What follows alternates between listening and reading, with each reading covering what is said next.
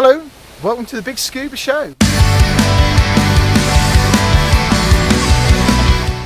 Hello, I'm Paul Rose and I'm on the Big Scuba podcast with Gemma and Ian.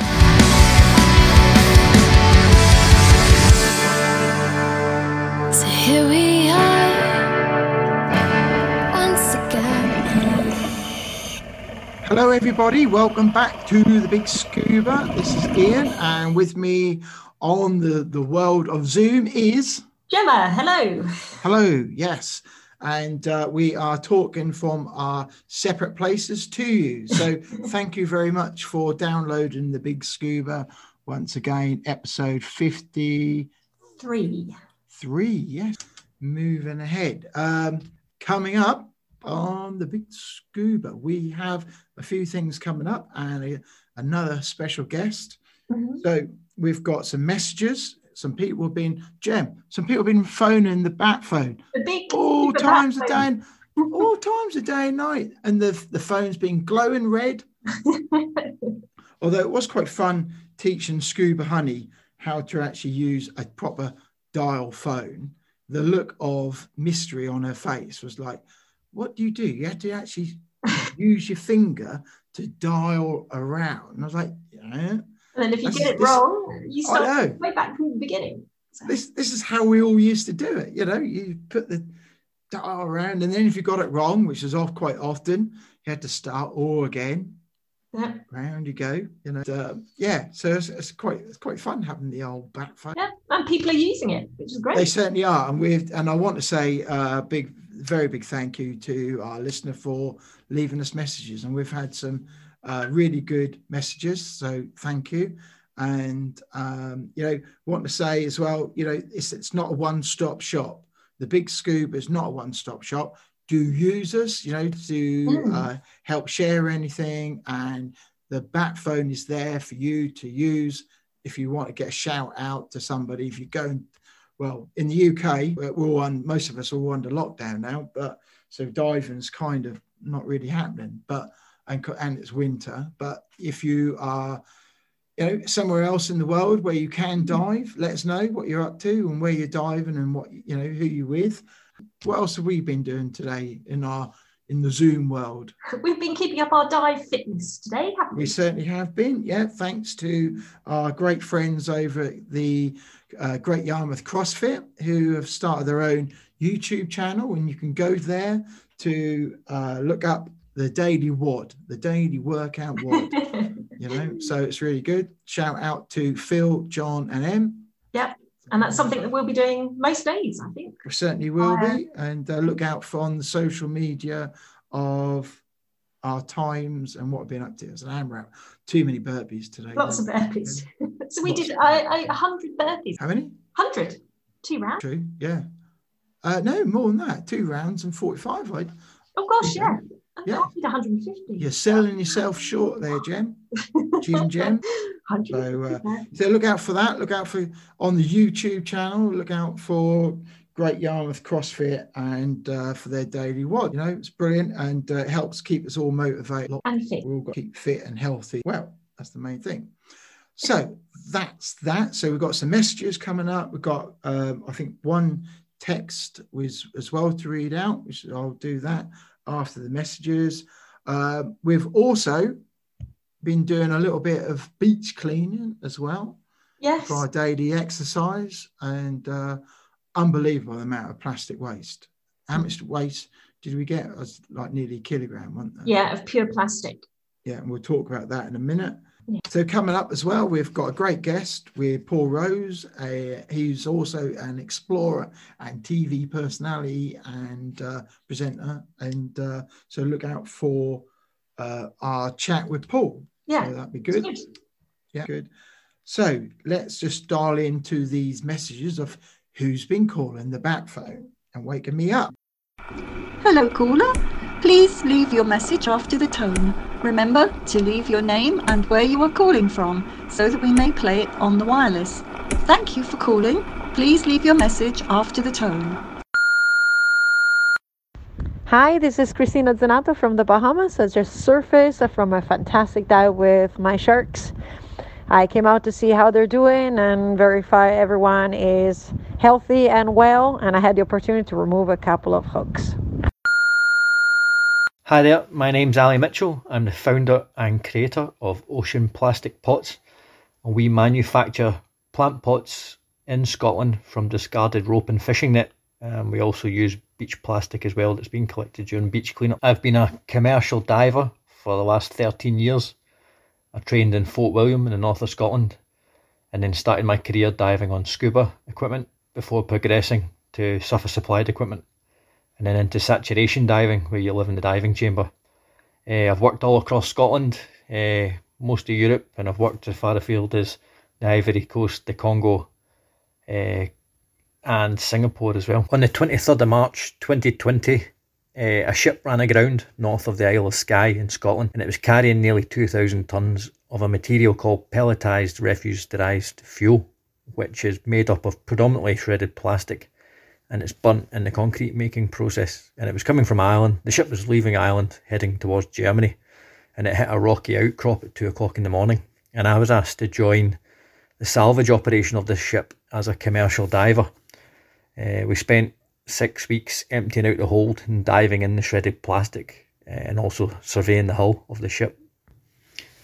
4 months earlier, on the 2nd of December 2019, a 10-year-old sperm whale washed up weighing 20 tonnes, and it washed up on Liscantire Beach in the Isle of Harris in the Outer Hebrides. And during its post-mortem, they discovered it had 100 kilos of fishing net and rope and other plastic packaging and bags in its stomach. And these 2 events were the inspiration for me to start Ocean Plastic Pot. During the salvage of the Cami, the ship, I collected some of the waste plastic material in my diving suit, and then I returned back to Glasgow where I live and set about trying to work out how to make a plant pot from this material. I initially invested in some small manufacturing equipment, and then from there we made a very small plant pot which we sold at food markets, and it was very well received. So we invested in a further mould which was bigger, and we started selling them, but we realised pretty quickly we'd reached the limits of what we could do with our own equipment. So we met with a product design company in Glasgow, and then from there we sourced a manufacturer in Scotland to make us a 13 centimetre traditionally shaped plant pot made from 100% rope and fishing net material, and we've started selling these online at www.oceanplasticpots.com. Thanks very much for taking the time to listen to me. End of messages. If you want to feature on the Big Scuba podcast, please tell us about what you are doing under the water or on the water. Send us a quick voice recording via WhatsApp. The number is +44 7810 005924. Thank you. Well, that was brilliant. So thank you very much, everybody who sent in your message. And Christina, I just want to add about the message that Christina left. We did actually follow up to Christina and ask Christina roughly how many hooks, because I know Christina keeps all the hooks that she takes out of the show that she's helped. To date, she's on 300 hooks, isn't it? Yeah, so she's had her hand in 300 shark mouth. But you got to remember, not everybody be able to do that. And Christina spent her whole life understanding, spending time with them sharks, and hence why she refers to herself as the shark listener. And that is very true. Big shout out to Christina and respect for that. I will just read out one. We have had a text message as well, Jem. Okay. And we've had a message from Darren, who's based in Kent. Hello there. Big shout out. Hello, Darren. And great podcast. I listen to them all. Like Gemma, I'm new to diving, qualified open water in January, and now with only 14 log dives. How many are you on, Jem? 18. He's based in Kent, looking to dive a lot more in 2021. Aren't we all? And he says, Happy New Year to everybody. So, great. Darren, thank you very much. And, we feel your pain. We want to be diving as well. And we all look forward to hopefully getting more diamonds. Fingers crossed. It's just around the corner. It's not far to go. We just got to get through these, and hopefully this next period, and we'll be there. Yeah, and it'll be warmer as well. It will be warmer, and hopefully, keep positive. Keep your positive pants on, everybody. Won't be long before we're out in the water again. So that'd be brilliant. Talking about the water, Jen. Mm-hmm. One of the things we want to just talk about as well was, now we went on the beach, under the whole lockdown rules and regulations. We're allowed to exercise, and we did a little bit of walking. Yep, we did on our local beach. On our local beach in the same area. And while we were there, we picked up some plastic waste. Yeah, and we didn't really have any idea of how much we were going to see. Well, to be honest, I kind of started it because I saw something on the ground. I was like, well, I'll just pick that up. We actually went there to have a stroll and a walk. Yeah. And I thought, well, I'll take the metal detector and do that as we go. And I've got no idea what I'm doing with a metal detector. I'll just do it as we go. And I was like, I'll just pick that up. Oh, I'll just pick that up as well. And I was like, oh, hang on, I'll just pick that up. And before you know it, I picked all these cotton buds up. Yeah, there was a lot of seaweed on there, had been washed up, and it was every time you moved the seaweed, it was just revealing coloured pieces of plastic. Unbelievable. And, and I know the ban in the UK on cotton buds and straw coming this year, thank goodness. But seeing it for yourself on the beaches, how they all lay there.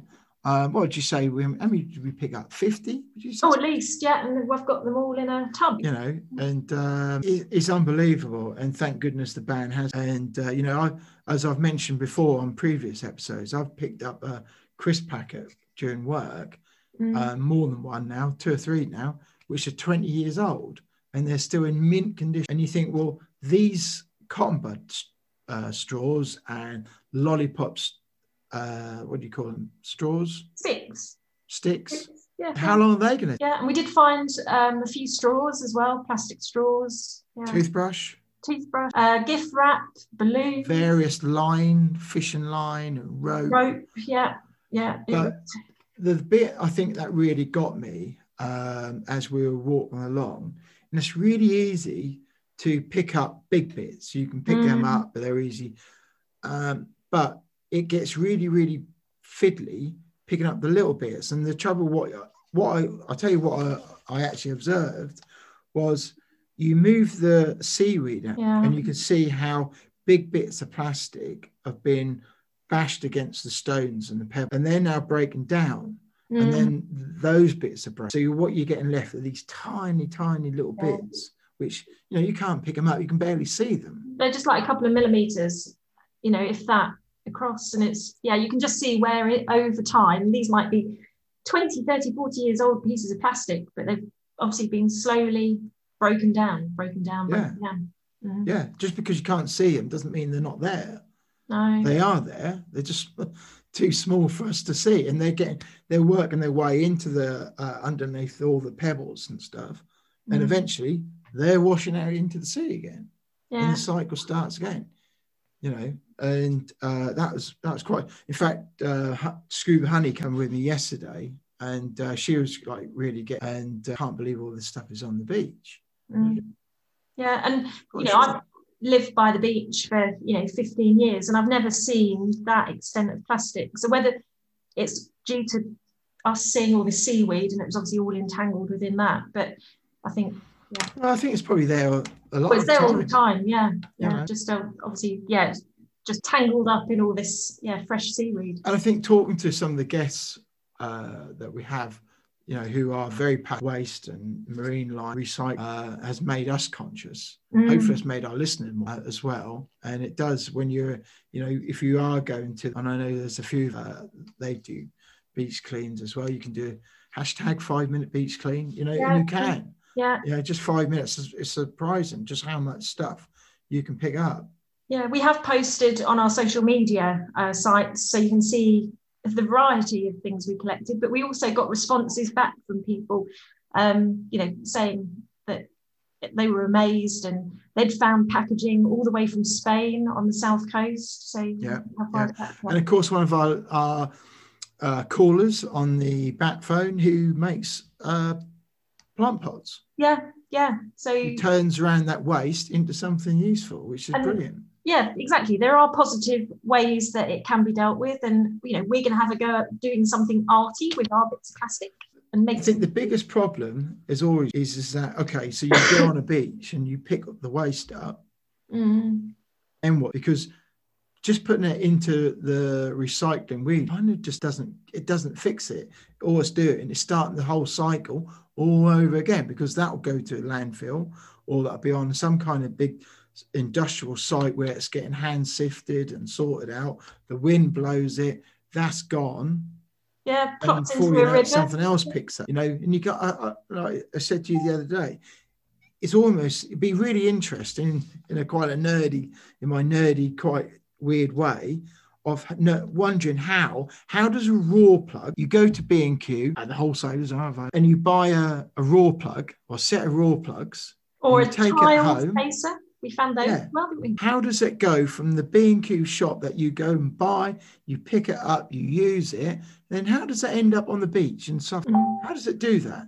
Because there's been a whole cycle, there's been a whole lifespan there somewhere. Yeah, and like we said yesterday, it had a value when somebody went and purchased it, and now. But if anybody's got anything they want to add or tell us about their experiences, then contact us. Social media, send us an email, or call the big scuba back phone. Absolutely, and let us know what you picked up. And we'll play it on the show. So our guest now, Paul Rose, as you said, is a big-time explorer, done loads of exciting stuff, man for the marine life and TV presenter. Yes. And we have a really good, exciting chat with Paul. So I think it's time to sit back and have a listen and have a chat with Paul. Yeah. So Paul Rose, welcome to the Big Scuba Podcast. It's lovely to meet you, lovely to see you. So for our listeners, would you like to just give us a brief outline of who you are and what you do? Yeah, I'm Paul Rose, and I'm the expedition leader for National Geographic Pristine Seas. I also do BBC broadcasting and spend as much time as I possibly can underwater. If we can just go through some of the questions. Whereabouts are you based at the moment? I'm in Geneva, Switzerland. I live in Windermere, the Lake District, most of the time. But we've also got a place here in Geneva. We've got family here too. So funnily enough, we'll be in England in a few weeks. And where I'm super keen to go is down to Chestle Cove. I love that place. It's where I started diving. So I'm going to get down there as fast as I possibly can and make that wonderful shore dive, So for people who don't know, what's the draw there? What's the thing to go for there? Well, for me, it was my first dive. I mean, it was Easter 1969. It was sideways sleet Easter Sunday, and I was on those pebbles with the club, with the Ilford British Sub-Aqua Club. And in those days, you all made your own wetsuit. So I had my homemade wetsuit, like a dress pattern that you cut out. Homemade? And glued together. And inevitably you have to put tape on the seams. So, I fairly predictably bought yellow tape a la Cousteau and had my suit there, and I had a lot of trouble cutting the hood and getting the hood right, I remember. I was on the beach trying to put the suit on without it ripping or coming apart. And, I'd worn it for snorkeling, but my first dive in the sea, so it felt like a very big moment. And all the big lads in the club were running around with the engine and the fuel and putting the Zodiac in to launch it off the beach, and there was a lot going on. I was struggling around those pebbles, so flipping excited, and then got in. So I got in and just made that little dive to go under. Then obviously the suit, leaked like a sieve, but I'll bet. The sea coming in, I shall never forget. As that sea came in, it was a green light. It was like, okay, you're in the world's exciting, least explored ecosystem, and I had an amazing 25-minute dive, which I shall never forget. So anytime I think of diving, like now I've been out the water for a while, or, and I just think, I need to get back in, then it's inevitably that Chesil Cove is what I think of, and just go in and see the cuttlefish and just be in there and maybe have a little adventure trying to get out if the waves are dumping a bit, and then have an amazing crab sandwich up at the cafe, you know. Oh, what go now? Yeah. So what made you start scuba diving? What inspired you, or was it just a family thing? It was two things, really. It was firstly being so terrible at school. I remember in those days, in the early days, you know, when I was like 8, 10 years old, I discovered that I loved being in the sea. So, I mean, I grew up in Romford, Essex, and it's a hell of a long way from the wild places. It's very close to some wild places, but it's a long way from the natural wild places. And it's a long way from the sea, as you know. So when we went to the coast for weekends or holidays, then getting in the sea was my draw. And I just loved it. I mean, I didn't know anything about it, you know. I just swam and swam and swam. I could swim until I was the last one out of the water. I remember about 10 swimming on the south coast. I can't remember where, but going off in the distance as I was, you know, taken out in the current, and then swimming around in the gentle rollers and getting a thrill when I couldn't see the beach and momentarily, which way is it? And then swimming ashore and finding myself in a unrecognizable part of the beach. You know, what am I doing up here? And not. So had you had lessons? No, not understanding the way the currents worked or anything. And really? Just swimming around. I could swim out there until I was completely numb for a long time. And I still remember coming ashore and my mum just, you know, ready to murder me regularly for spending too long.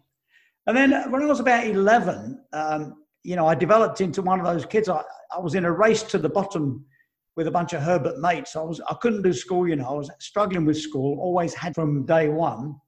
Not very good at reading or understanding, learning through books and class systems, and incredibly claustrophobic sitting in those classrooms. And I can still smell that overhead next to the classroom. And I just wanted to be out. I was good at being out of school. I was good at sports, but could not learn. I never really learnt to learn. And at the same time, right at the same time, on television was, you know, Jacques Cousteau with Calypso and his team of divers, Hans and Lottie Haast making those amazing documentaries. And you look back on Hans Haast's grainy black and white photos and they're hellish dated, but now that whale shark picture of him, you know, it's an amazing thing.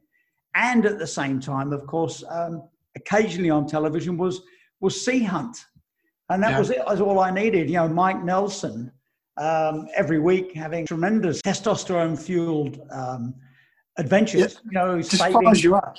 Yeah, he was saving pilots from crashed airplanes and, you know, men from flooded mines, and all the beautiful women in the world wanted Mike to teach them to dive. And I thought, that's for me. So did you join a local club near where you lived? I did, yeah, I did. I joined the Ilford Sub-Aqua Club, and then also went to the sessions at Walthamstow too. So I could do 2 sessions a week, so I could hurry up and get in the water faster. So that was brilliant. Classic, you know, in the pool, do all the swimming, all the snorkeling, twin hose regulator. And then the logbook sessions were inevitably in a room next to the pool or in the pub across the road, little blue book, and do anything. I was doing anything. I was helping the equipment officer, and I was really happy to become the sort of informal assistant equipment officer, which meant looking after the boats and the motors and the compressor and stuff. I flipping loved it. So I was all those things before I was even having my first dive. I had to do my snorkel cover and all that. But yeah, I moved very quickly through, and I shall never forget that Easter 1969. Sounds memorable. So what level of diving have you progressed up to kind of this point in time? Have you done everything that you can, or is there anything else that you want to do? I've pretty much done levels of diving that get me places, you know, like when I was in the States, I went to the States in 1975, and I didn't realize how I could ever be a professional diver. How do you become a professional diver? How do you go from someone like me who was mad keen, but to be a professional diver? And I discovered the PADI system, and I was living just north of Chicago and Ralph Erickson was running the one down in Chicago. So I went down there and took my instructor training, and it was one of the best decisions I ever made. I mean, I didn't have much money at the time. We didn't have that kind of money, but it was a smart decision to become a professional instructor, and that has been the sort of ticket for my freedom for most of my life. I then became a qualified mountain guide as well, which meant I could leave the factory life behind. I was working for Johnson Outboard as a toolmaker there in the States, and it meant I could leave that behind and I could run professional diving classes, and I found it a tremendous thing. I was teaching high schools, of course, the YMCA's local police department, then the Chicago Police Department, the underwater recovery teams, and then I picked up the contract at the Great Lakes Naval Training Center, and that was a really big one. That was the making of me to become a true, professional instructor. And along with that, there was lots of courses I took to keep me going, from cave diving to fast water rescue and ice diving and all the rest. I did anything I could to keep my diving up. And then much later now, we're all using nitrox, and so there's all that going on. I've done quite a bit more cave diving and anything I can to keep current and active. And I'm happy to say I've been diving 51 years and I'm still current and active. The only thing I haven't done is I'm not teaching status with PADI anymore. You've got to keep teaching or attend some refreshers to make sure you've got all your standards and procedures and stuff sorted out. So it hurts me that I'm still paying my dues. I'm still a current instructor. I'm very happy for that, but it does hurt that I'm not teaching status. I'm so busy. But I think now that with a different schedule going on, I might just next year go and get my teaching status back. That'd be cool. That'd be amazing. Great. Yeah, really would. Yeah. So I suppose 51 years diving, do you still log your calls and your dives? What's that? Do you still log your dives? Do you know roughly how many dives you've done? Much. I mean, I do when I'm on the science expeditions, because we've got got a diving supervisor, and so it's really easy. At the end of each day, he comes by and says, "Okay, Paul, what have you done today?" And I just say, "I've done this, yeah," and that's it. And then it goes in the expedition log. Mm-hmm. So I've got that, and then at the end of the expedition, we've all got a record as what's been achieved. So, but I must say that I don't log my own dives, and I haven't done so for many years. I found it a beautiful thing at the beginning. I used to love to have those things, but then I just lost the habit of. But I tell you what, it is nice to come across your old logbook. Yeah. I did say. So have you got any? What advice would you give to someone like Gemma or another non-diver who's thinking about getting in the water? What sort of advice would you give to somebody to maybe start? Well, absolutely, to get in and dive. I mean, it sounds as if, when people want to learn to dive, it's a great thing. And sometimes I've seen people who really don't have much of an affinity to the sea, but they've turned into really great, enthusiastic, safe divers. And other people who have got a massive affinity to the sea and love it, but they just can't clock the diving. And who knows, is that because of the way it's been introduced? Or is it just one of those things where someone just says, you know what, the gear, the whole business of of remembering what to do with your dive tables and your, running the computer and all the rest of it, forget it. And sometimes scuba diving lessons have led to people being really great, enthusiastic snorkelers or breath hold divers, So you can't go wrong, with learning to dive and see where it leads you. I think it's a great thing. And it's one of the things I often wonder is why we don't have in the education proper skills like scuba diving. I think we're crazy not to have scuba diving and skiing and sailing and caving and climbing and camping in the curriculum. It's the best way to learn anything. And I've always thought that I've given plenty of talks around the world that the best way to learn anything is scuba diving. Because if you want to learn about geography or geology or physiology or human physiology or all these other things, mathematics, then why not learn diving? So one great day, we're going to see all of these essential outdoor skills within school curriculums as mandatory. I think that'd be amazing to see, actually. And maybe it's money. That's why it's not done. or lack of imagination, more like. Yeah, fingers crossed one day. Yeah, because the outdoor life. Yeah, we do a lot of youngsters a lot of good. Frozen Gemma. I'm frozen, have I? Yeah, you're still there, Paul? I'm here. Yep. I think you're back. Am I back? Yeah. Yes. Okay. Right. Okay. So you've been fortunate to dive all these years. Now, you must have seen a lot of changes go through the diving world. What do you think is probably one of the biggest changes you've seen? Well, one of the first changes was that once I became a diver, then I used to go into pubs and tell people I was a diver. Yeah. I used to love that. I'd go in and just see people either I hadn't seen for a few weeks or brand new people, particularly girls, and do in the first sentence I would somehow work out how to tell them that I was a diver. Drop your fins by their feet or something. I notice people don't do that so much anymore. That's one thing. The second thing is that on the strength of that, more people are diving, which is a brilliant thing. It's not unusual to find scuba divers in all walks of life.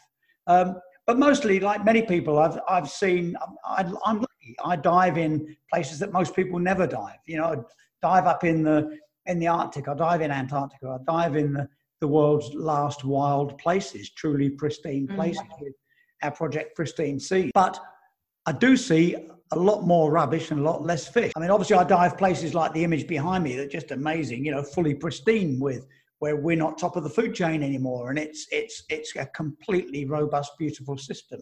But even then, when we take our samples in water that looks as clear as this, in every single water sample we take, we pick up nanoparticles of plastic. And that's so painful to do that. You know, you get the samples back to the lab and sure enough, they've got plastic within them.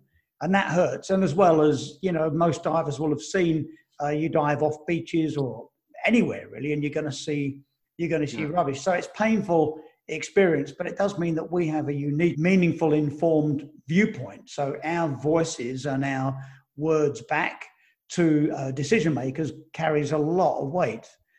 So the more that we stand dripping wet and smelling of the sea in front of decision makers and tell them what's going on, the better. Yeah. It's true, actually. And, you know, I think there's, with us diving, you're seeing more with on the internet and different shows where plastic is now being found, like in Mariana Trench. And, you know, those sort of issues are now being highlighted a lot more than what they were, say, 10, 20 years ago, because of technology has now come about and made that more easier to tell everybody and shout about. So, yeah, look what's going on. And none of us were aware, really, were we? You know, go back all those years ago. Oh, yes. I mean, no idea. I mean, I was born in 1951, and in 1951, there was hardly any plastic in use at all. And now if you look at that amazing graph of how much plastic has been produced in my lifetime, for instance, and only about 8% of it has ever been reclaimed or recycled. And guess where the rest of it is? You know, it's around all of us right now. Yeah.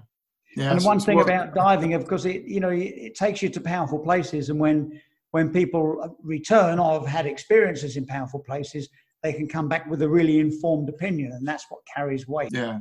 No, that is true. So you've got a love for the cold water. I do. Yes, I've always liked the cold places. I think for me, the ocean and the polar regions are very similar. They're very simple landscapes. You know, in the polar regions, it's white and black and blue and grey, different shades, and tends to be a very simple landscape, whether that's at sea on the ice caps or even in the mountains. It's a simple polar landscape. I've always enjoyed that. And similarly at sea, you know, when you're at sea, the world is sort of blue, white, grey. And then underwater, it's more complex because of all the life. But I've always enjoyed that. I find that very peaceful, gives me a lot of sense of freedom and energy. So I like the big, wild, open places. And along with that comes the cold. I like the cold. I've been good in polar regions and and also high in the mountains in the temperate zone. So yeah, I'm good in the cold. I can look after myself.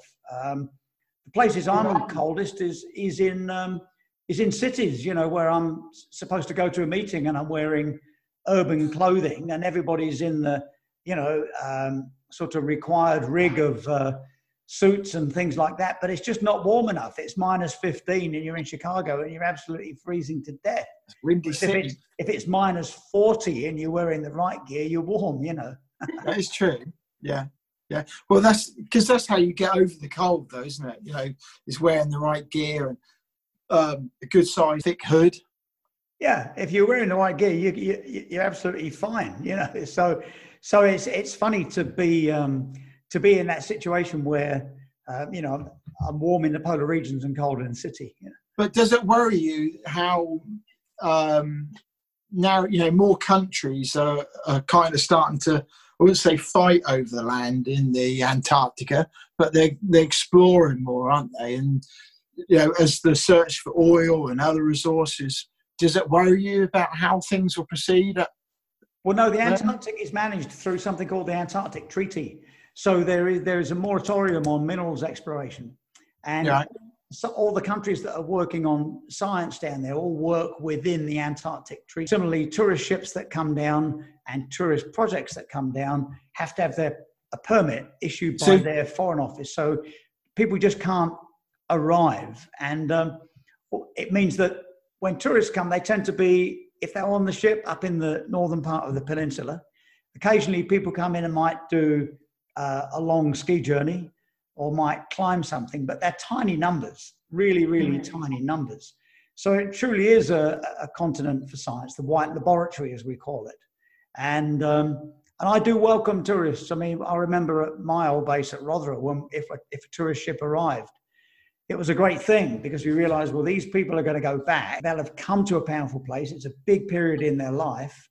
And they're going to come back with the message of the value of our science. That now we've got, you know, great internet connection globally, and you can actually sit in a tent in Antarctica and post your science results on social media, which is amazing. But in those days we couldn't. So any messages that we could get out about the value of the science was essential. So yeah, I'm a big fan of polar tourism, and it's being managed very well in Antarctica. Good to hear. Good to hear. It's a muddle up in the Arctic because some of the cruise ships that have been going through the Northwest Passage and visiting those northern Inuit communities are a disaster. They're too big. You know, they're visiting a community of a few hundred people. Here comes a ship with 4,000 on, you know, so that's a disaster. And I always hope that one day it might be managed in a similar way to Antarctica. Yeah. Well, it's good that Antarctica has been well managed and looked after because, you know, for us who are not involved in that, you know, you hear stories and there's always stuff in the press and you think, you know, it's good to hear that it is being looked after for the future. Yep, absolutely. Really they're right. Yeah, that's good. That's good. So do you have, obviously UK diving is quite a thing at the moment because we can't travel. So have you got any favourite places in the UK, obviously apart from Chisel Beach? Yeah, well, Chesil Beach really is my favourite. And I've always liked St Abbs as well in Berwickshire. You know, St Abbs really is, it's an amazing, you know, it started off as a voluntary marine reserve. It's small. It's easy to get in the water. You can, if you can't get in at St Abbs Harbour or go out on the boat, you can go round to Eyemouth, just to the south of it. And if you can't get in there, you can go round to Petticoat Wick, you know, around at St Abbs Head. And great diving, really great, easy diving with lots of life. So they really are my two favourite, like, go-to places. Go to Chesil Cove, go up to St Abbs. I mean, they're the two for me. And there's all the others around the coast, which I absolutely love. But there's something about those two. Yeah, I think the UK, it's got an awful lot to shout out about at the moment. And I think, the next couple of months might be, a real turnaround. Exactly, and it's not that big, so it's pretty easy. If the weather's blown out on one side, you can pretty much go to the other, or go to a headland where you can dive in the lee or something. So, I mean, UK diving, I'm itching to get back in. Yeah. So when you kind of have holidays for work pleasure? Do you prefer diving in like tropical waters, or would you come back to the colder climes of the UK or one of the polar regions? It's a mixture for me. A lot depends on what I've recently been doing. I mean, if I've been working in the polar regions, then naturally I think about, wouldn't it be great to dive in warm, clear water with no wetsuit on and just lightweight gear and jump in. But then if I've had a lot of time in warm, hot places, then I'll push for next trip being somewhere cold, just to get that lovely variation in life. Yeah, so have you got any dive location that's kind of top of your list where you have been, or have you got a place you still want to go to? I think for me it will always be the Antarctic diving. I mean, it's a very unique place to be, and I've worked there most years since 1990. I was the base commander for the British Antarctic Survey at Rothera Base for 10 years, and helped open up the diving down there for the nearshore marine biology work. So, getting that laboratory established, getting the dive routine established with the diving officers and the team was a great thing. And every dive was a world's first. Diving in Antarctica, every dive, was a world's first on those times, and finding new species and species that had never been described or seen before. It's very beautiful. And even a dive where it might, on the surface of it, appear to be a relatively boring science dive, but if the ice conditions are right, you'd hear whales on every one of those dives, even though they were a long way away.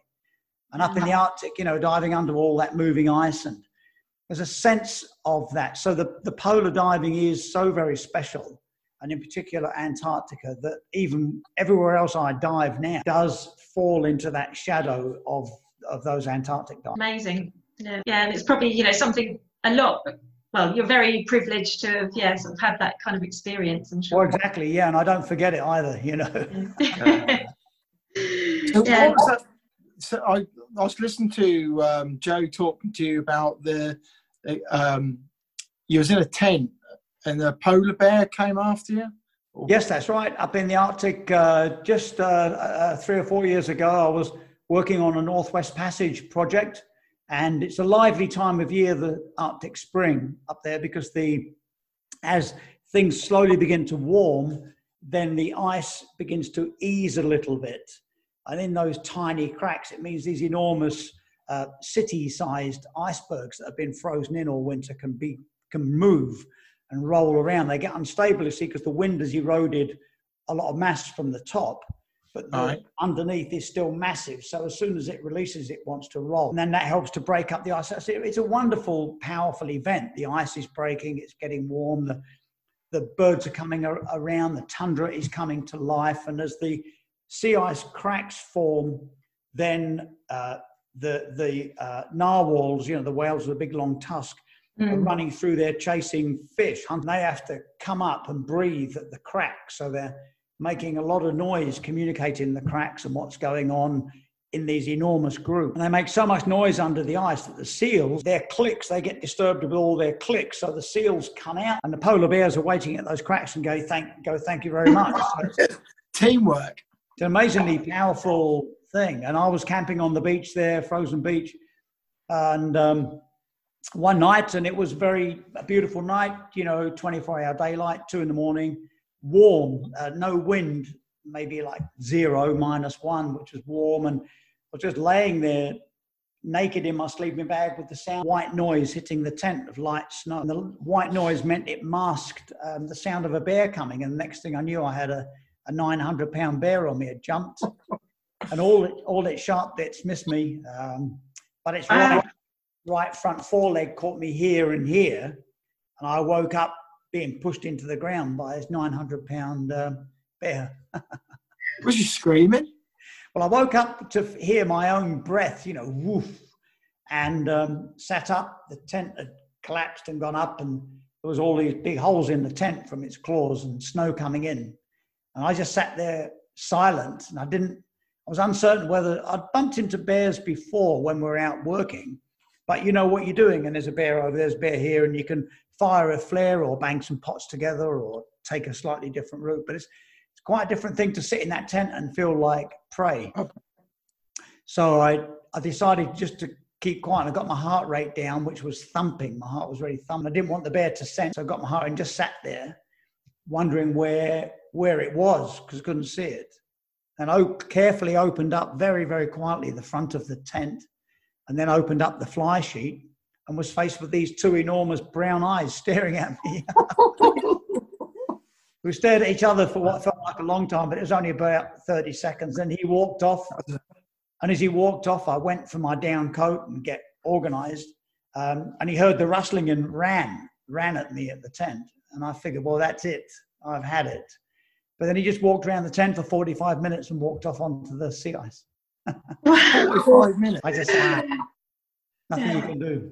No, that's some unique experience. He knew he was in there. Yeah, well, of course, it smelled it, sensed me. Yeah, absolutely. So let's talk about dive kit for a little bit, because you must have like a favourite piece of dive kit, which was your essential thing to go to. What do you have like set computers for certain dives, and how does it normally work when you go away? Is it all? Do you have like a box all like set up for all your cold diving kit? I do. I've got a great kit store with all my gear in, so I can go from cold diving to warm diving to everything else. And yeah, I mean, for me, I love to wear wetsuits and semi-dry suits as often as I can. I've always liked the simplicity of that. So wear that an awful lot. I use the Scuba Pro gear for that. And then for dry suits, I've used a lot of different dry suits, but the best ones I've ever found are the O3 dry suits. Absolutely fantastic things. And I've got two of them, one with dry gloves and one not. And I've also got I've treated myself, I've got the heated gloves and a heated vest as well. Wow. So that's really something with a big battery, and that helps. And then external battery? Or? Yeah, big external battery, enormous great thing. And then I tend to use, for the BBC work, we're using full face masks for comms. But for the science work, I'm just using a normal half mask and open circuit scuba. And that I use just ordinary good Scuba Pro gear, keeping it simple. And I like the Scuba Pro compass. It's really big. It's got that really big screen, which I absolutely love. And then for the rebreather, I'm using the AP rebreather. Oh, right, and also the Poseidon rebreather. So either one of those two, depending what I'm doing. So try and keep it as simple as possible is my trick. But then you say keep it simple as possible, and you suddenly walk around my gear store and you go, blimey, that's a lot of gear. So yeah, you got to have it, and so yeah, the right gear for the right job for me is what it's all about. And I love to have it. I like the gear. I absolutely love the gear. In fact, when we came back from the States in 1988, moving back from the States, so what do you bring? Bring all your personal gear and clothing and bicycles and all that kind of stuff. And I was teaching diving, so I brought loads of diving gear back with me and climbing gear and skis and everything. And I came to this metal milk crate full of weights and weight belts. And of course, it seemed ridiculous to send them back to England, but I just couldn't part with them. So I sent them back. So it cost a bloody fortune to send this crate full of lead back to England. But I've still got it. And it's just something about having that same stuff. I know you mean. I do like the gear. I love the gear. Yeah. You sound like you get attached to it.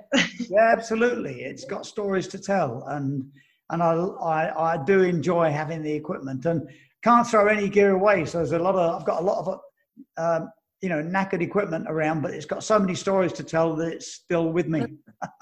Good memories. Yeah.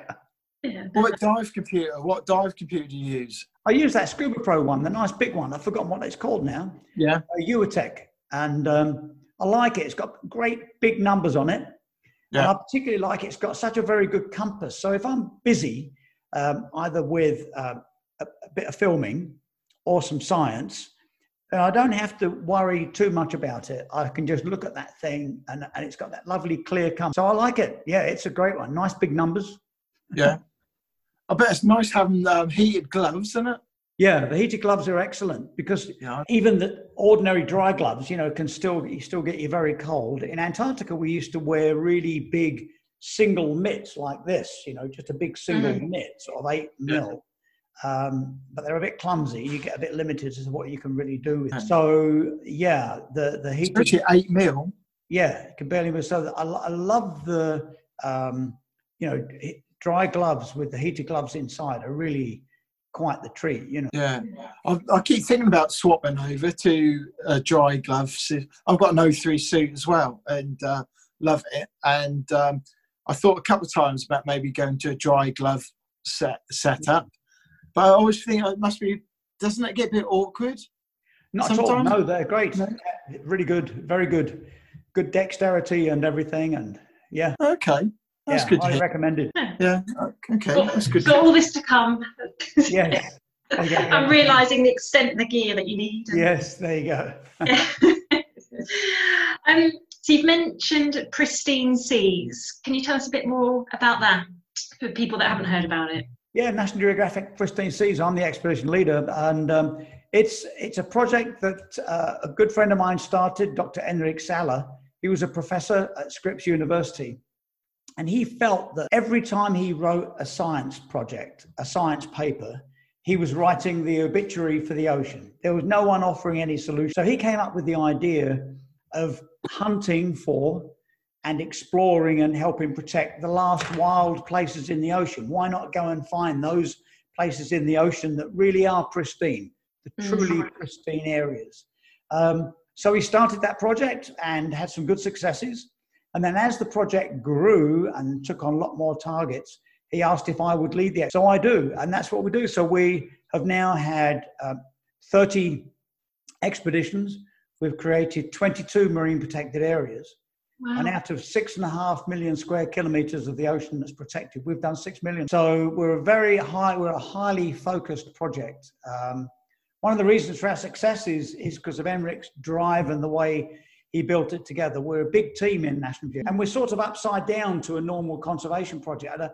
Classically, people in the conservation business go somewhere, fall in love with it, spend a lot of energy there, and then work out what it might take to get it protected. And maybe, not have any idea of the political process or whatever it might be.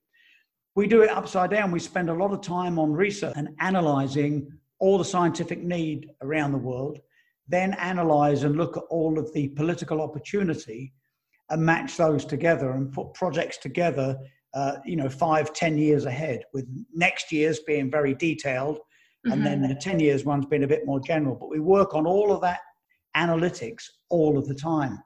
So by the time I arrive with the team to lead the expedition, we already pretty much know that chances are that country will protect that region. And we do it with a big comprehensive science survey, and then we use film to tell the story. So yeah, and in the last, Pristine Seas has been going 8 years, we've published 133 science papers. Wow. So it's a big organization, and I'm in a unique position of leading the projects. Yeah. And how long do the expeditions last? It's a mixture, Gemma, anywhere between sort of 3 weeks and 7 weeks, depending where we are. Yeah.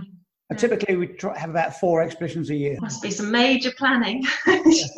I'll say, yeah. And that planning has now got very complex because of COVID-19. And so now we did, in the end, cancel all of our plans for the rest of this year, naturally, and then we start again next year. But it's still a bit variable because we've got the scientific need, the political opportunity, and now we've also got post-COVID recovery. Is there going to be a vaccine? How are those countries that we're working with managing their recovery, and plus our journey through and where our ship comes from and all that. So there's a lot more variables now in getting started back up. Yeah. What's the closest, what you call pristine sea to the UK? Well, it's some great stuff in Portugal, the Azores. Yeah. Yep, I led the Azores expedition, and I tell you, it was fantastic. So Azores, anywhere like that, the Salvagens Islands in which again is Portuguese waters. Go there. Yeah. Wow, it just shows, I'm sure people will think they're right the other side of the, in a tropical place, but and up in Norway, any of the Norwegian coast. Fantastic diving. Yeah. It's good that these places are being looked after, really, and people like yourselves are taking focus onto it to make sure they are being looked after. And do you sort of try and merge in with other organisations, such as like members from the tourist industry, and because some of these areas are going to need tourists to go to keep the locals and that employed. Well, each country establishes its own protected area, typically as part of its protection for its exclusive economic zone. So, for instance, the UK, we're now at 30% of all our exclusive economic zones are protected. So that's been by using the UK Overseas Territories, part of the UK Blue Belt project. So I've led those expeditions. Pitcairn, Tristan da Cunha and Ascension Island are now all protected. Now, other countries will protect something. Let's just say Seychelles. I led that expedition. They've now protected 30% of their waters. And that's partly financed by fishing, by organising proper fishing licenses and eliminating all the money lost through illegal fishing. Mm-hmm. And partly, as you say, by ecotourism. Lots of these places, I mean, if you look at, say, Palau, we did all the sums with Palau as a live shark is worth about $1 million, a dead shark is worth about 50. So ecotourism model is a good, successful model for keeping places going. So each country has its own way of doing it, and we just work with the country to help make it happen.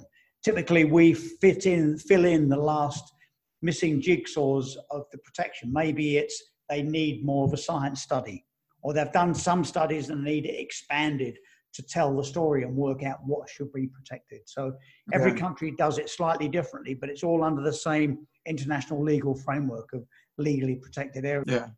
That's good, because we've had like Reef World on, and they do something similar where they get involved with the local government and dive centres to get the dive centres in different parts of the world to enforce responsible diving, responsible tourism, all those things. Because that's getting.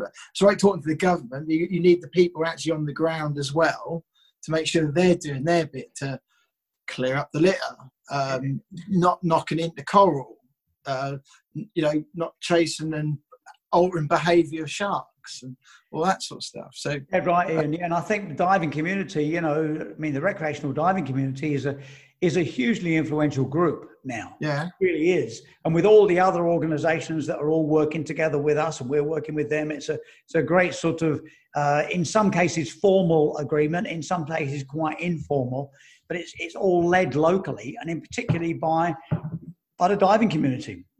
We're a great group of people, and I think we're a great influential bunch. And the standards of understanding ocean conservation is really high within a diving community. We should all be pleased with that. Yeah. And it's amazing that like places like the Galapagos as well, because the way the virus has hit and us took everybody away, like the tourists away from that area. We were talking to the Galapagos, the guys from the Galapagos project only a couple of weeks ago, and they were explaining, they can't get out there and do their research, and that's hit them quite hard. So it'd be good to see them getting back into the water after, everybody start moving on again after the virus.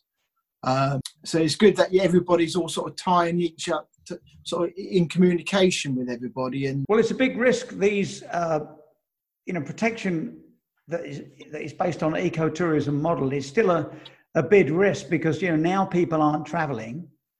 Then those communities are beginning to bump along the bottom a bit, and it's exposing the region that they are protecting. And so I did hope that somehow we would find emergency funding coming from, our fearless leaders to help protect some of these places. I think there's a great opportunity there for people to step up. Because if you decide, let's say you were going to go to Palau and dive with the sharks this year and spend, say, £5,000 to do it, then it can't take much effort to work out how much the local rangers would normally get. And let's say that was a couple of hundred, and send them a couple of hundred to keep life going. Or if you're going to go visit the gorillas in Rwanda, you're not going, so maybe if the money's still there to pay for it. So I think there's an opportunity there for people to show some leadership and begin to support these ecotourism models in the short term, but with some emergency funding. Yeah, definitely. Yeah, it's true. Yeah. In terms of charities, you're a patron of the Depth Therapy charities, right? Yeah. Yeah, So I'm the vice president of Depth Therapy, and I'm happy to be so. I'm pretty active with that lot, and do anything I can to help. They're a great group, absolutely no nonsense group. The idea is that you can help recovery from post-traumatic stress disorder or big physical injuries by diving. And we've seen some great results. The team are amazing. And I do anything I can to help them on their way. The only thing I haven't done is been on a trip with them. So just recently I promised to do a Red Sea trip with them, and I can't wait. So, I mean, mostly we're working together to make it happen, but I reckon it's time for me to do a trip with them. I can't wait. How did you get involved? Pardon? How did you get involved? Well, I met Richard Cullen, who's the man who runs it. And Richard just asked if I could do some support. And I'd worked with disabled divers a lot in the States, but without any support of a disabled scuba diving association or anything like that. It was just me and my instructor team and people that had disabilities, and we would teach them to dive. And I found it rewarding, and you could see that things would work. And with a bit of jiggery pokery with the gear, you could overcome quite severe things. Even people with no legs, if you really worked out careful buoyancy routines, you could do well with. And I was entirely satisfying. And I remember having a very funny experience teaching a whole class full of deaf people, and which I thought would be a piece of cake because that they were physically able but they were deaf. And I soon learned that I had to learn some new signs. Obviously, we this would be regulated, this mask and all that. But the one I really had to learn was no talking, because when they're underwater, they weren't looking at me. They're all having an enormously great ordinary conversation down there.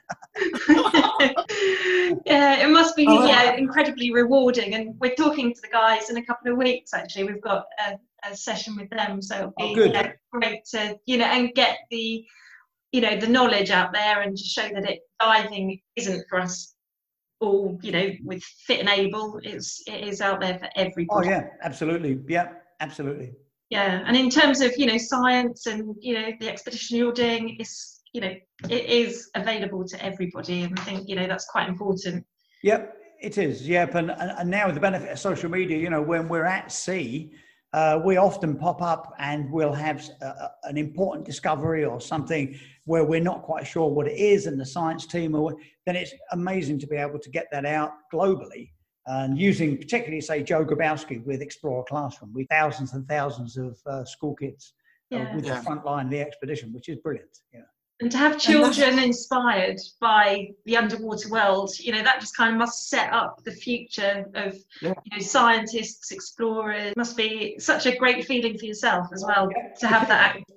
It's great to be able to do it, and we are just seeing these tiny thumbnails.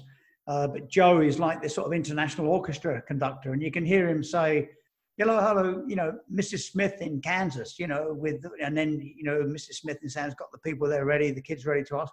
And the very next one will be a class in England, and then it will be a class in Spain, it'll be anywhere around the world, South America, you name it. So it's a great project, and I love that, to be able to do that. It feels like a responsibility, but it's also fun. Yeah, but life's got to be fun. Yeah. And the world is such a small place, I think, in really now, because the technology has made it more accessible. And it's good that you can capture, as what Gemma was saying, you can capture children from a younger age and ignite that spark in them to say, right, science. And this is what I try and talk with my two children about science. science and get them into some science. Because I think when I was at school, I was I didn't really get into science. It wasn't until later I did. And that's like, oh, this is really amazing how there's so much stuff to learn. And there's so many things, especially with the sea.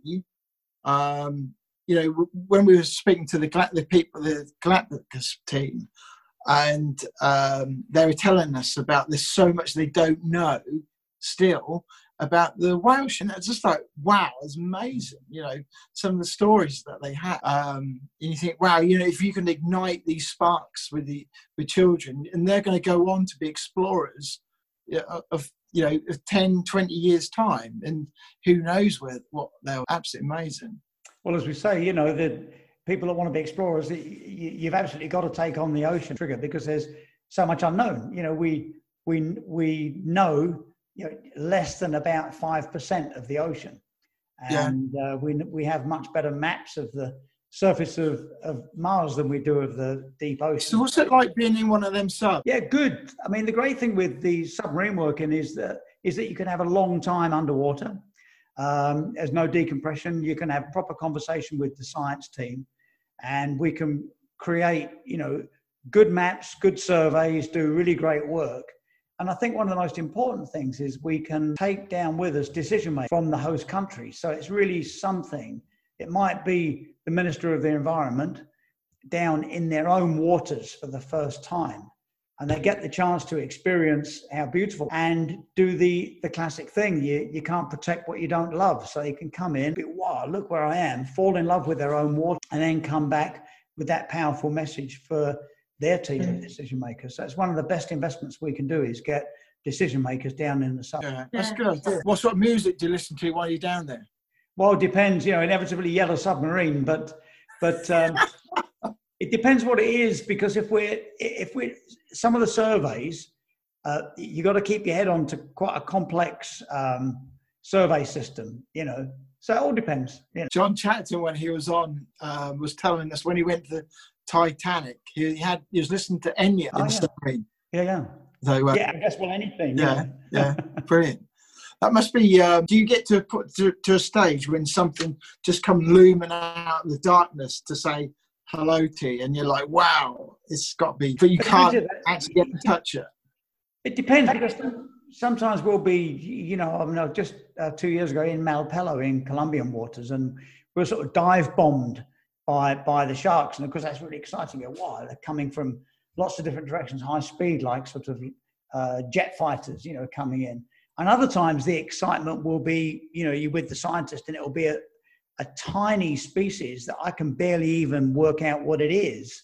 And guess what? It's a small, relatively insignificant species in my life, but very essential from scientific terms. It's never been seen there before, things like that. So, yeah, it depends what it is, you know. We get a lot of excitement also, not just from the submarines, but from our drop cameras, our remote cameras. They've been to the bottom of the Mariana Trench and back. They're baited video cameras in a big housing, big dome housing. And more than half the time when they come up, we've got either a new species or the first record of something having. That's amazing that you can still control an unmanned submarine at that depth. Yeah, there's not much control. We put it in, and it sinks all the way to the bottom and stays there for a predetermined amount of time, and then just releases and comes all the way to the surface. So it shows you how much there is to discover in the ocean when this static camera can discover so many things. Yeah. So do you think that we'll ever get to a stage where it's easier to get down there for man? I think so, yeah. I mean, the submarines are getting better. We're putting more time into them, and we're all learning that there's real value in getting decision makers in. And that's the trick, isn't it? Because they get in, they fall in love with it, they understand what's going on, see the pressure. And so I think submarines, I'm with that, that we should put more time, energy, effort, getting more people in the sea. And nothing wrong with getting them in submarine. Yeah, that would definitely be the way, wouldn't it? Just to. So what dive location is on your wish list, bucket list, and why? Chesil Cove. I haven't been there. That's where I started diving in 1969, 51 years ago. And I've been a bit dry lately because of the COVID-19 So out of all the places that I can go, it's going to be to Chesil Cove down at Portland. I can't wait. Perfect. And what's your favourite marine animal and why? Typically the clownfish, I think. I've always liked the clownfish. They have this idyllic lifestyle, sheltered within the anemones, and I've always liked clownfish. I think there's something about them. I have an affinity to those little guys, I think. So if I come back as a fish, I'm very much hoping I'll be a clown. We haven't had that answer. There you go. And if you could choose 3 people who you could dive with or snorkel, if they're non-divers, and they can be from the history. So could you name 3 people who you'd like to dive or snorkel with? I would go to 1 or 2 of the most fabulous places on earth. Really beautiful, beautiful dive. And the first person I would take in would be Donald Trump. Really? Just in the hope that he would fall in love with one single element of nature, because he obviously doesn't understand nature, doesn't get it at all, and he's making horrific decisions that are affecting the whole planet. So I would take him in a submarine or a dive or a snorkel or something to a couple of absolutely blown away locations in the hope that he might fall in love with some little part of nature to begin to ameliorate the horrific decisions he has made. I would pick up Fridtjof Nansen, the famous Norwegian polar explorer. Okay. He was an inspiration to me as a kid and as an early explorer. He never was a diver, of course. It was a long time ago. But I would love to he did a lot for me without knowing it. And I would take him on a dive for sure, basically anywhere, because I know we'd have a fantastic time together. And I'm missing my son at the moment. Him and his family live in Connecticut, and we've spent a lot of time diving together. He's been a diver since he was 6, and he's now 40. Wow. So I haven't seen him for a little while. I'm busting for a dive with him as well. Oh, okay. Where'd you go? Anywhere. I mean, we've done quite a bit of diving all around the world. So I'd probably take him somewhere warm and sunny. Seychelles, probably. We both dive there. Good answer. What's your favourite piece of dive? My favourite piece of dive kit is my O3 dry suit and my Scuba Pro jet fins. I like the old-fashioned Scuba Pro heavy jet. Yeah, I know. And last question is, so if you want to put a message out to the millions, and you've got a board that you could put a quote, a message, a question out there, non-commercial, what would be the message? What would you say? I'd say get in the sea. Just, get your gear, get in the sea. Swimming, snorkeling, diving, anything, get in the sea. Get in the sea. Brilliant. I like that. Excellent. Thank you very much. You're welcome in. Thanks, Gemma. All right. Have a great day, Brilliant. guys. See you later. Thank you. Thank you very much. Thank you. All right. Thanks so much, Paul. See you. Bye. And welcome back, everybody. Hope you enjoyed that. Jem, what do you think? Yeah, he's just captivating. He's so enthusiastic about everything and positive. It certainly is. And if you ever see Paul on future webinars, it's always good to dial in and take part and listen. So, Paul's got lots of experience to share with everybody, to share with the class. So if you do get a chance, do that. And thank you to Paul for agreeing to come on and spare us some of your time. Yeah, thank you very much.